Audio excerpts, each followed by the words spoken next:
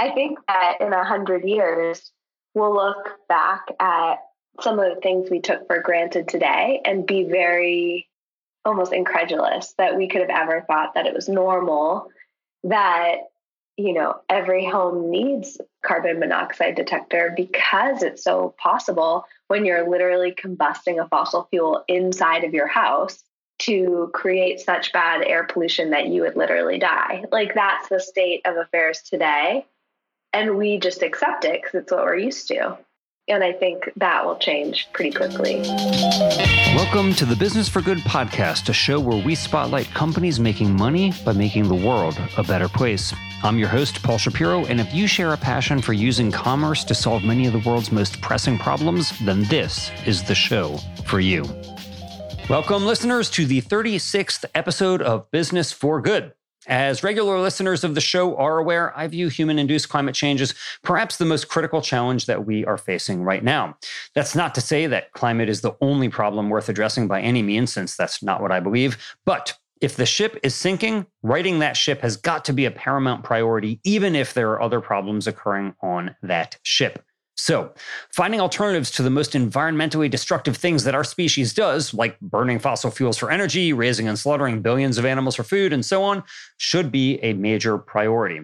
Fortunately, not only are these problems solvable, but there's money to be made in solving them. That's really a whole point of this show, to spotlight companies that have found ways to make money by actually solving serious problems. It's not about companies that just do less harm, but it's about companies whose very success helps to solve the problems that we face, including climate change. So when it comes to fossil fuels, renewable energy like wind and solar, it's becoming cheaper and it's becoming more popular. But there's one type of renewable, geothermal, that I frankly just didn't know that much about at all, which is why I was so psyched to talk with this episode's guest, Hannun, who is quickly becoming a rock star of the renewable energy world. In fact, Fast Company named Kathy one of the most creative people in business. Not too shabby. As you'll hear, Kathy was at Google X, the company's moonshot factory, when she began thinking about how to remove the barriers for homeowners to convert their houses away from fossil fuels and toward geothermal instead.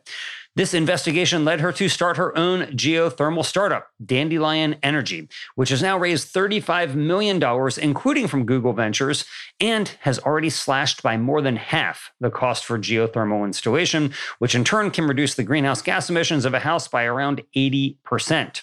In fact, homeowners using Dandelion can actually pay no upfront cost at all, and then just have their energy bill lower immediately upon conversion from fossil fuels. It's an impressive story and one more example of the power of a good business idea to help save the world. I think you'll be as impressed by Kathy as I was, so enjoy the episode and be inspired by her good work. Kathy, welcome to the Business for Good podcast. Thank you. It's great to be here. Awesome to have you and really great to be talking with you. I have read so many articles about your work and I've wanted to chat with you for some time because I've seen profiles on you now everywhere from, it seems like, Forbes and CNN. And I know that Fast Company named you one of the most creative people in business in 2018. So congratulations on that. That's pretty awesome. Thank you so much. So, you started this company, Dandelion Energy, out of Google X, but I imagine that a lot of people may not know what Google X is. So why don't you just give us a little bit of an idea of, first, what Google X is and what you were doing there?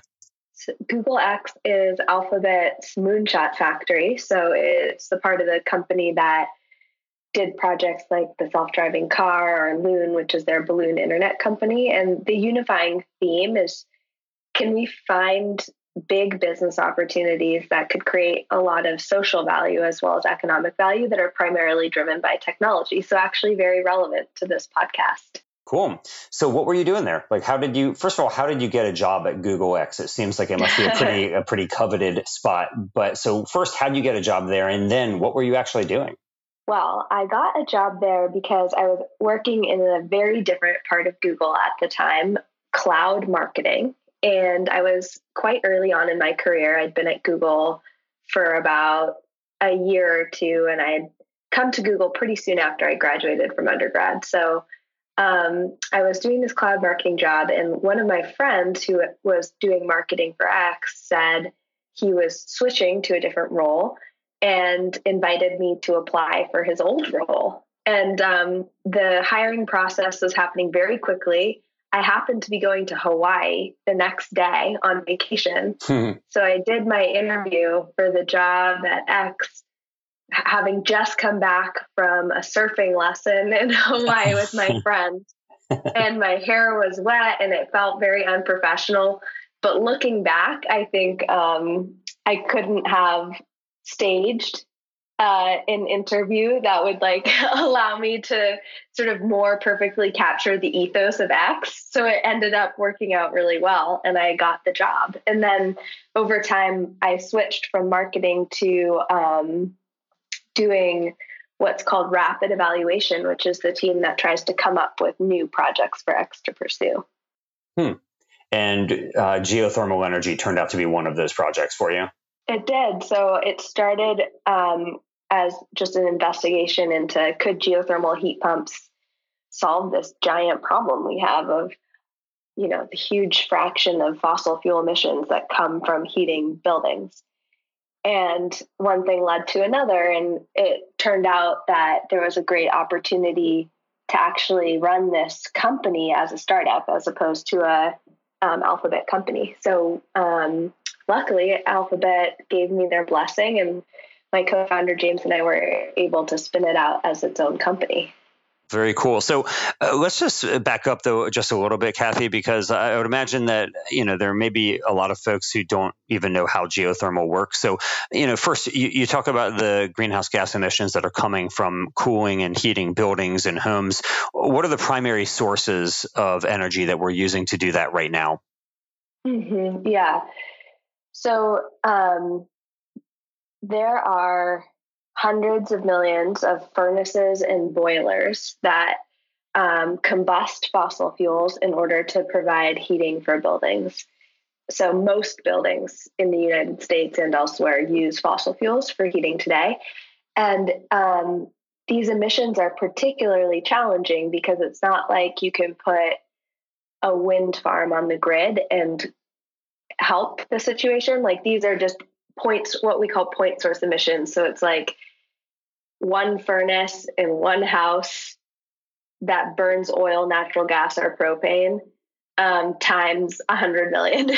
So it's kind of similar to cars. We have all these cars on the road that are individually combusting fossil fuels. So you can think of the movement towards replacing all these fossil fuel powered furnaces and boilers to the movement we see in cars, where we have electric vehicles really taking off and replacing traditional combustion engines. Very cool. So that's the problem, is that all of us are using fossil fuels to heat our homes and our buildings and to cool them. And the solution, you're saying, I presume the solution is many renewables, but you're most enthusiastic about geothermal. So what is geothermal energy and why are you so psyched up about it?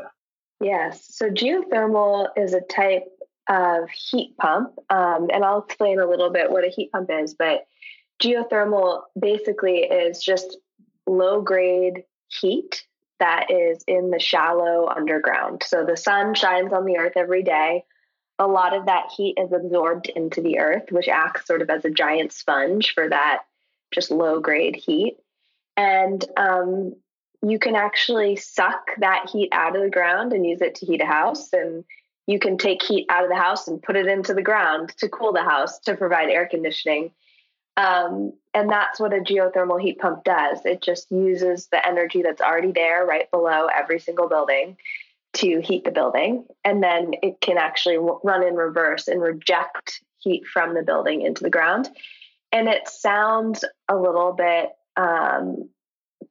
fancy or like fanciful, I think, but it's actually quite simple. So let me describe first what it physically looks like. And then I'll just explain how we're all actually very familiar with heat pumps already, even if we don't know it. So what our system looks like is there's what's called a heat pump, which basically looks like a furnace. It's about the same size and it goes where the furnace used to be.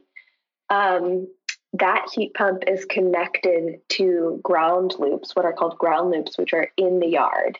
So a ground loop is an 1.25 inch U-bend plastic pipe. And what I mean by that is think of an 1.25 inch pipe that is shaped like a bobby pin kind of. So it goes all the way down, then there's a hairpin turn and it comes all the way back up.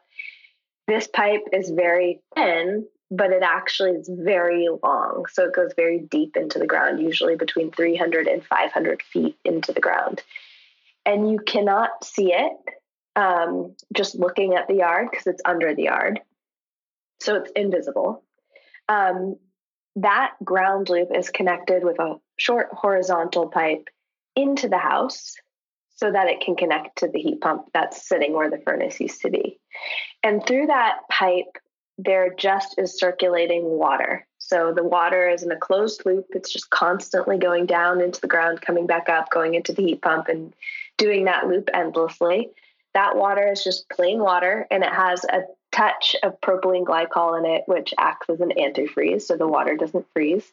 But that's it. That's what the system is. So it's actually quite simple. Very few moving parts, which makes it not require a lot of maintenance. Refrigerators and air conditioners are heat pumps. They're actually machines that are very common, even though we don't call them that. Interesting. So, Kathy, if it's so simple, why is it so expensive to have geothermal energy installed right now? Like, if I wanted to have, switch my house over to geothermal, how much would it cost me? Not if I'm using Dandelion, but if I'm going to go conventional geothermal. Conventionally, geothermal has costed anywhere from $60,000 to $100,000 plus dollars. So it's been quite expensive, as you're saying, and there are a lot of reasons for that. One is it's a product that's been tailored to the wealthy. So every stage in the value chain has a lot of markup, and the product tends to be very customized to each home. So there's a lot of hand done engineering work and not a whole lot of price pressure to make it less expensive. A lot of these companies that have traditionally installed these systems, they tend to be very small companies that only install maybe a dozen of these a year. And so those companies need to make enough money on each one to survive, even if they're only doing a few. So it's really led to a situation where these systems we only really see them in homes where the homeowner has a lot of extra money to spend. And the interest, because not only has it been expensive in the past, but it's required the homeowner to do a lot of research and kind of construction management almost in order to coordinate for the installation. So what is your innovation then? So it costs 60, 80 grand to install one of these geothermal systems underneath my house right now. But if I go with Dandelion, it's going to be a lot cheaper. So how much cheaper is it? And what's your innovation that is making it so much more accessible? So our homeowners, about half of them pay with a loan for the system and half pay up front with cash. So for the customers who choose a loan, it's about $140 a month over a 20-year term. And the system itself lasts from 20 to 25 years. The ground loops last essentially forever. So at that rate, homeowners are saving thousands of dollars a year compared to what they were spending on fuel oil, for example. For customers that choose to pay up front, our system after incentives is about just under $20,000. So it is more expensive up front if you pay in cash than a conventional furnace, but the payback period is very attractive because it's so much less expensive to use it each year than a furnace. So the payback period tends to be 5 to 7 years for a typical home. And the reason we're able to make it that much less expensive, there's many reasons, but there's some technology reasons and then some sort of business reasons. So on the technology side, we've designed a drill specifically tailored and designed to install geothermal ground loops. So drills that have been used to install geothermal in the past have been largely well drills. So the same type of drill that puts in a water well.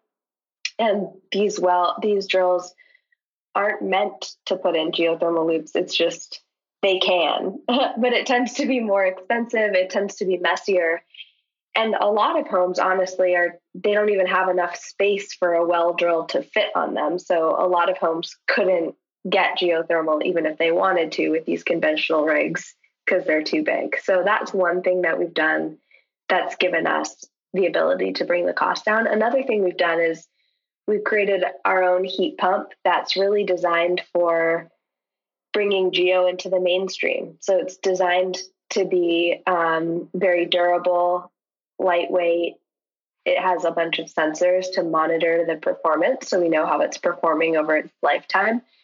And that heat pump is much less expensive than the ones that have been on the market previously.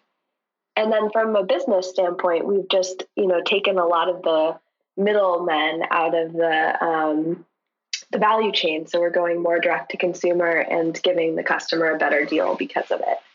Wow, that's really cool. So what's the cost savings per month? You say it takes about 5 or 7 years to pay itself off. I presume that's because you're paying less in energy bills. So how much less can you expect to pay on a monthly basis for geothermal as compared to fossil fuels? So when you install geothermal, you no longer need to pay for fuel oil or propane or whatever fuel you were using for heating before because you don't need it anymore. So for a typical home that's paying for fuel oil or propane in New York, which is where Dandelion operates, homeowners are spending $3,000, $4,000 a year on fuel oil. And I guess if you think about, you have let's say you pay monthly for your system instead of paying up front. So you'll pay zero money down and then $140 a month. That's about $1,700 a year. So you're going from a $3,000 to $4,000 fuel bill to a $1,700 payment on your geothermal system. And then you also need to spend some money on the electricity used to run that system because geothermal systems run on electricity.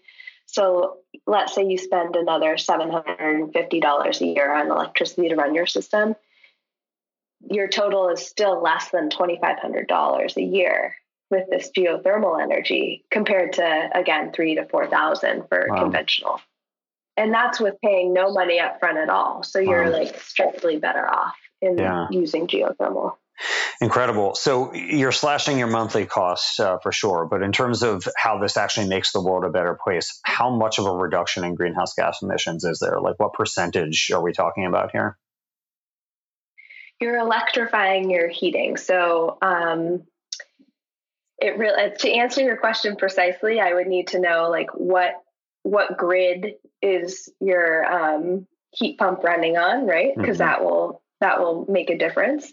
But I think that the way that you can think about it for the geothermal case is for every 1 unit, let's say, of electricity you're using to run your geothermal heat pump, you're bringing 4 units or so of renewable energy from the yard into the house. So the heat pump is extremely efficient. It's actually 400 to 500% efficient, which sounds like it should be impossible, but it's because the electricity isn't being converted to heat. It's just being used to move heat from one place to another. So when you're using your furnace, you are combusting a fuel to make heat. And usually furnaces are, let's say, 70 to 90% efficient. When you're using a heat pump, you're using electricity to move renewable heat from the yard into your house at 400 to 500% efficiency. So you're completely getting rid of the point source emission. And if you're on a grid like that in New York, that's actually pretty renewable because of all the hydro. Not only are you electrifying, but you're electrifying with fairly clean power. So if I'm not a mathlete here, but if I'm doing it, it could be up to 80% reduction then, right? Yeah, definitely. In greenhouse gas emissions? Yes, absolutely. Yeah, cool.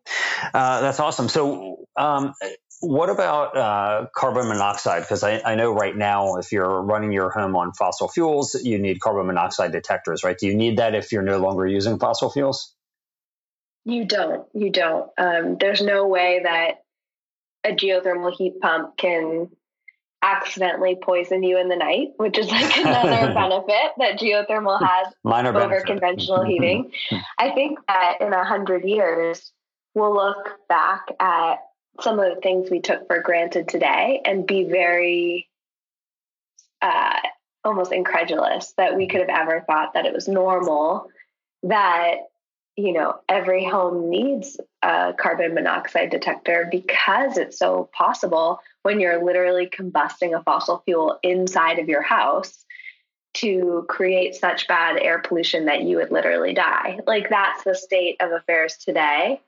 And we just accept it because it's what we're used to. And I think that will change pretty quickly. I actually have a whole list of things that I think 100 years from now that people are going to be shocked by. And I'm going now to add carbon monoxide detectors as the norm to that list. But I think added to it are a number of things from, seemingly relatively small things like high heels for women. I think in the future will be viewed as something that was, an oddity of the past. And then also, basically almost everything that we do to animals today, especially in the farming industry, I think will be viewed with quite a lot of derision by our descendants. But there's a whole list of them. It would be a whole other episode, but this is really interesting to think about it. I've never even contemplated why there is a carbon monoxide detector. I never even thought, it's because I'm burning fossil fuels. I just it never even crossed my mind. So now every time I see one, I'm going to be thinking about this.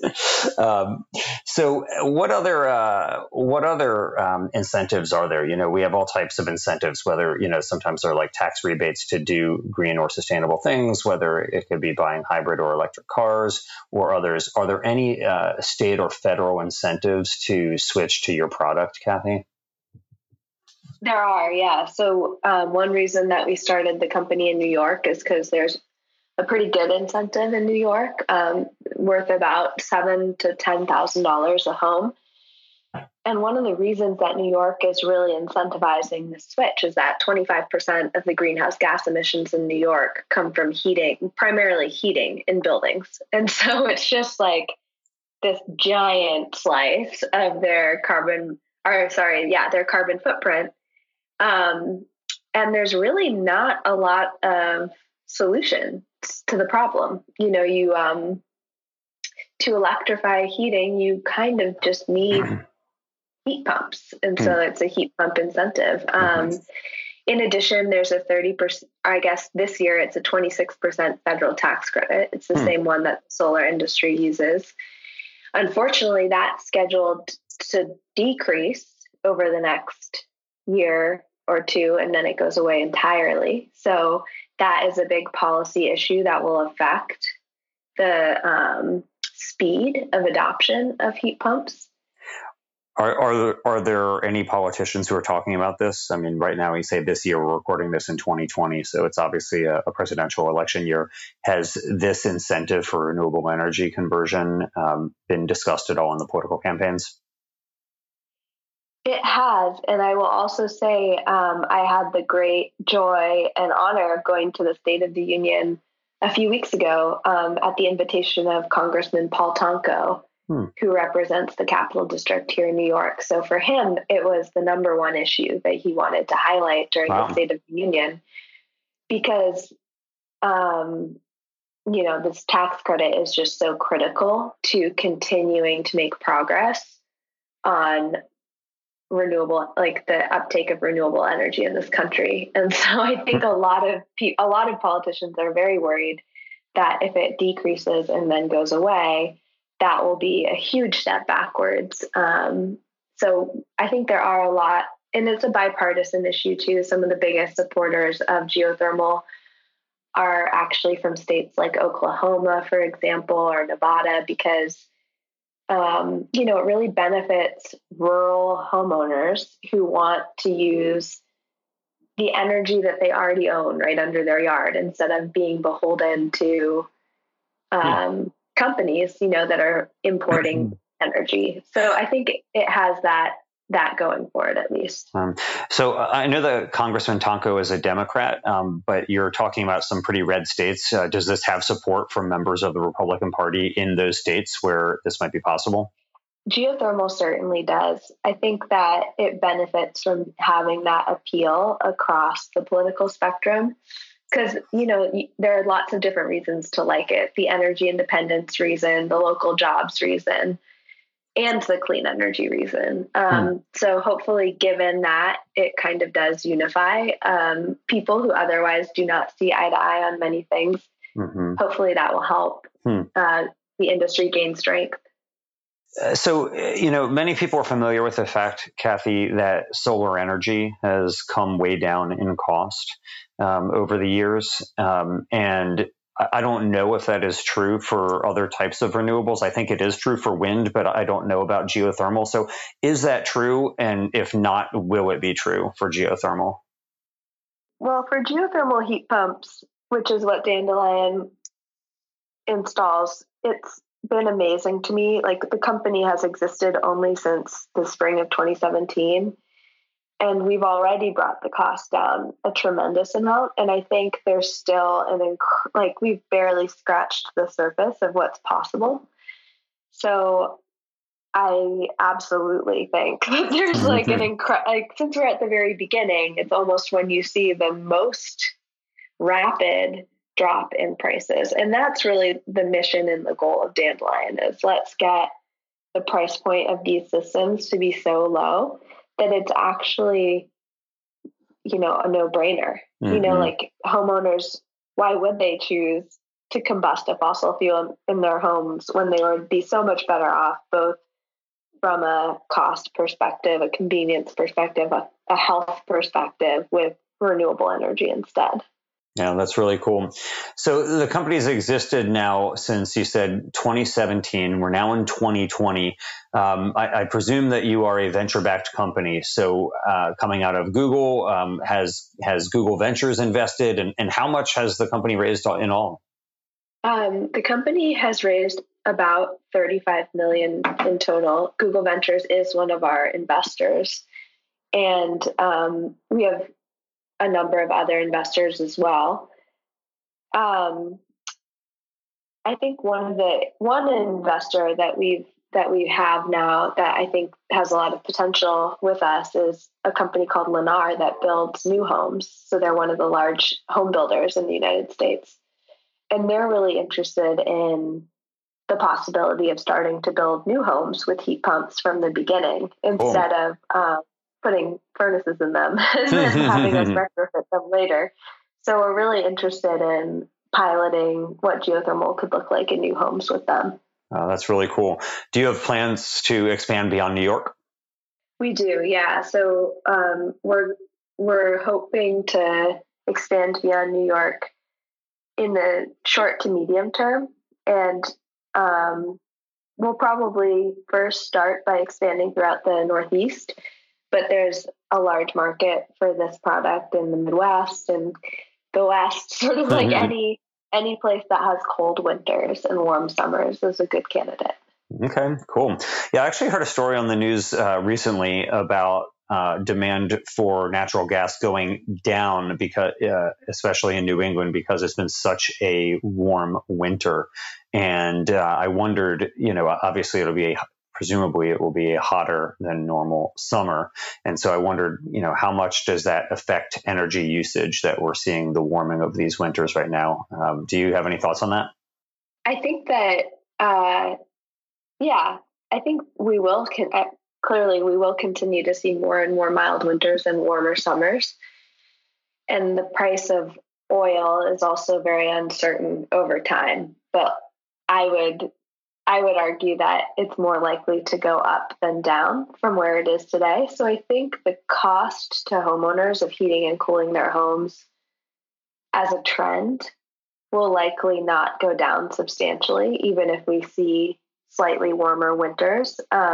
Unless they switch to Dandelion, presumably. Exactly. I guess one thing that I do see as a trend is that a lot of homes in New York and New England don't have central air conditioning or don't really have air conditioning.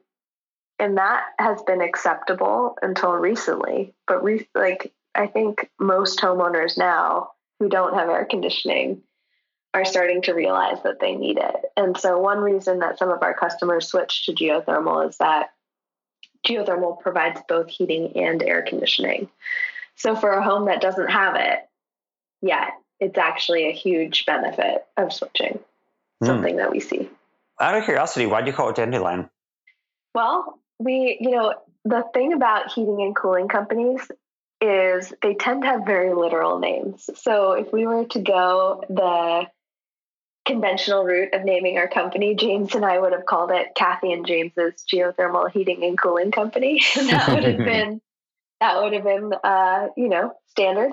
But we wanted to choose a name that was, I guess, reflective of a new approach to heating and cooling, something that was familiar but modern. And we liked the idea of dandelion because it's in the yard, it's pretty common, it spreads, and there's a taproot to that plant. So we chose dandelion. Nice. Very cool. So coming down to the end of our conversation, which I regret is coming to an end because I'm really learning so much from you, Kathy. If somebody's looking at you and they're thinking, wow, look at this Kathy, she has raised $35 million for her company. She's this successful entrepreneur doing something really good for the world. I want to do more like what she's doing. Are there any resources that you would recommend, whether books or otherwise, that would be helpful for somebody who's interested in this space or in entrepreneurship in general? A few of the resources that I found really helpful were just like the Y Combinator blog and some of their classics. I would read those, especially at the beginning. I thought Ben Horowitz, just pretty much everything that he writes, I find so fun to read, but it really strikes me as useful and true. Mm-hmm. And then there's an author called Patrick Lencioni who wrote The 5 Temptations of a CEO and a few other books like that I actually found very instructive too. And they're fast to read and quite easy and very useful, very practical. But I think more than reading, like one thing that would have been a temptation for me at the beginning is I am a person who likes to read about something before I do it. I try to study what it is so I'm prepared. And I really feel entrepreneurship lends itself more to just doing it. Reading can almost be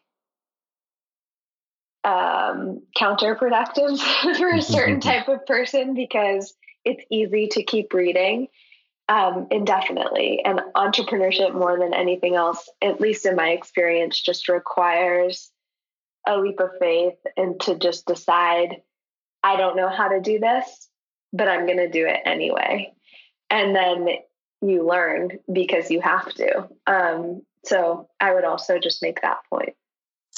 Very interesting. I've read a couple of Ben Horowitz's books too, and also found them quite instructive. But it's funny you say that because I have so often thought this, and in my own experience as an entrepreneur, is that talking with other founders and other people who are running their own companies has been really instructive, maybe even more so than just reading about it. But yeah, there's no substitute for actual experience. And you just can't, you can't learn how to play a sport without actually playing it.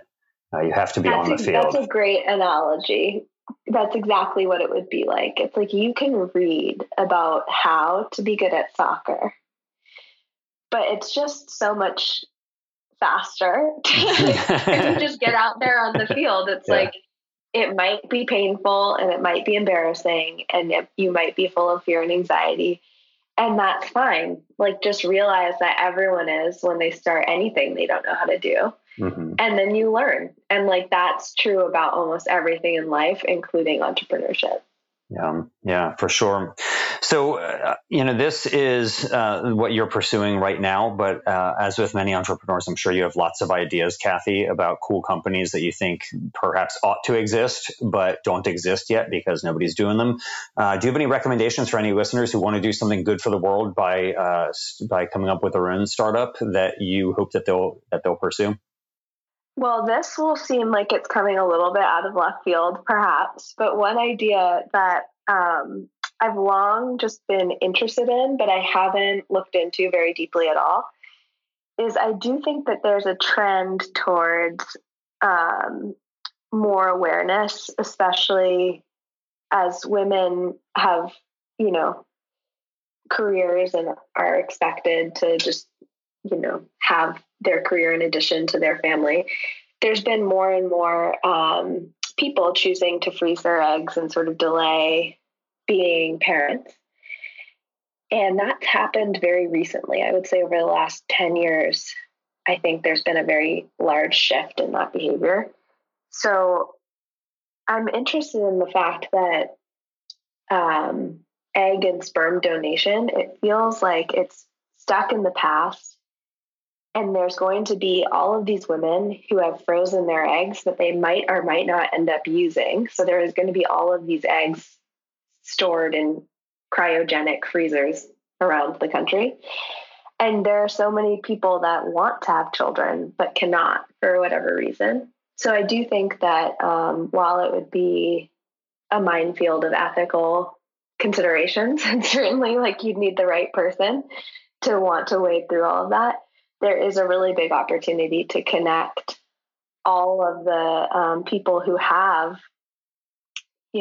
egg and sperm cells available to those that want them in a way that was done like carefully and with good intention and good execution so that you could bring that industry forward. Because I do think the way it's run now, it's just like not nearly what it could be in terms of providing that service to people. Fascinating.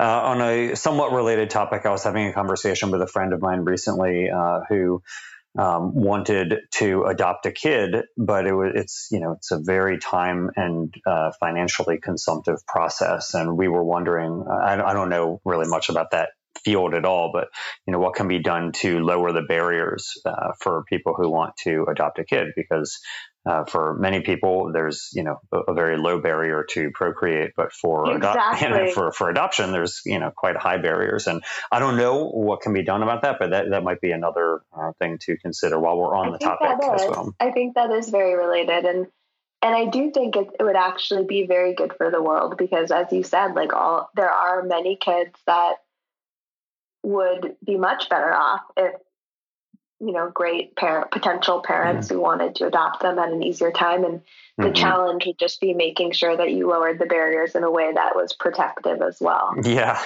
Which is why it's such a tricky problem, but one that would be absolutely worth trying to solve. Yeah.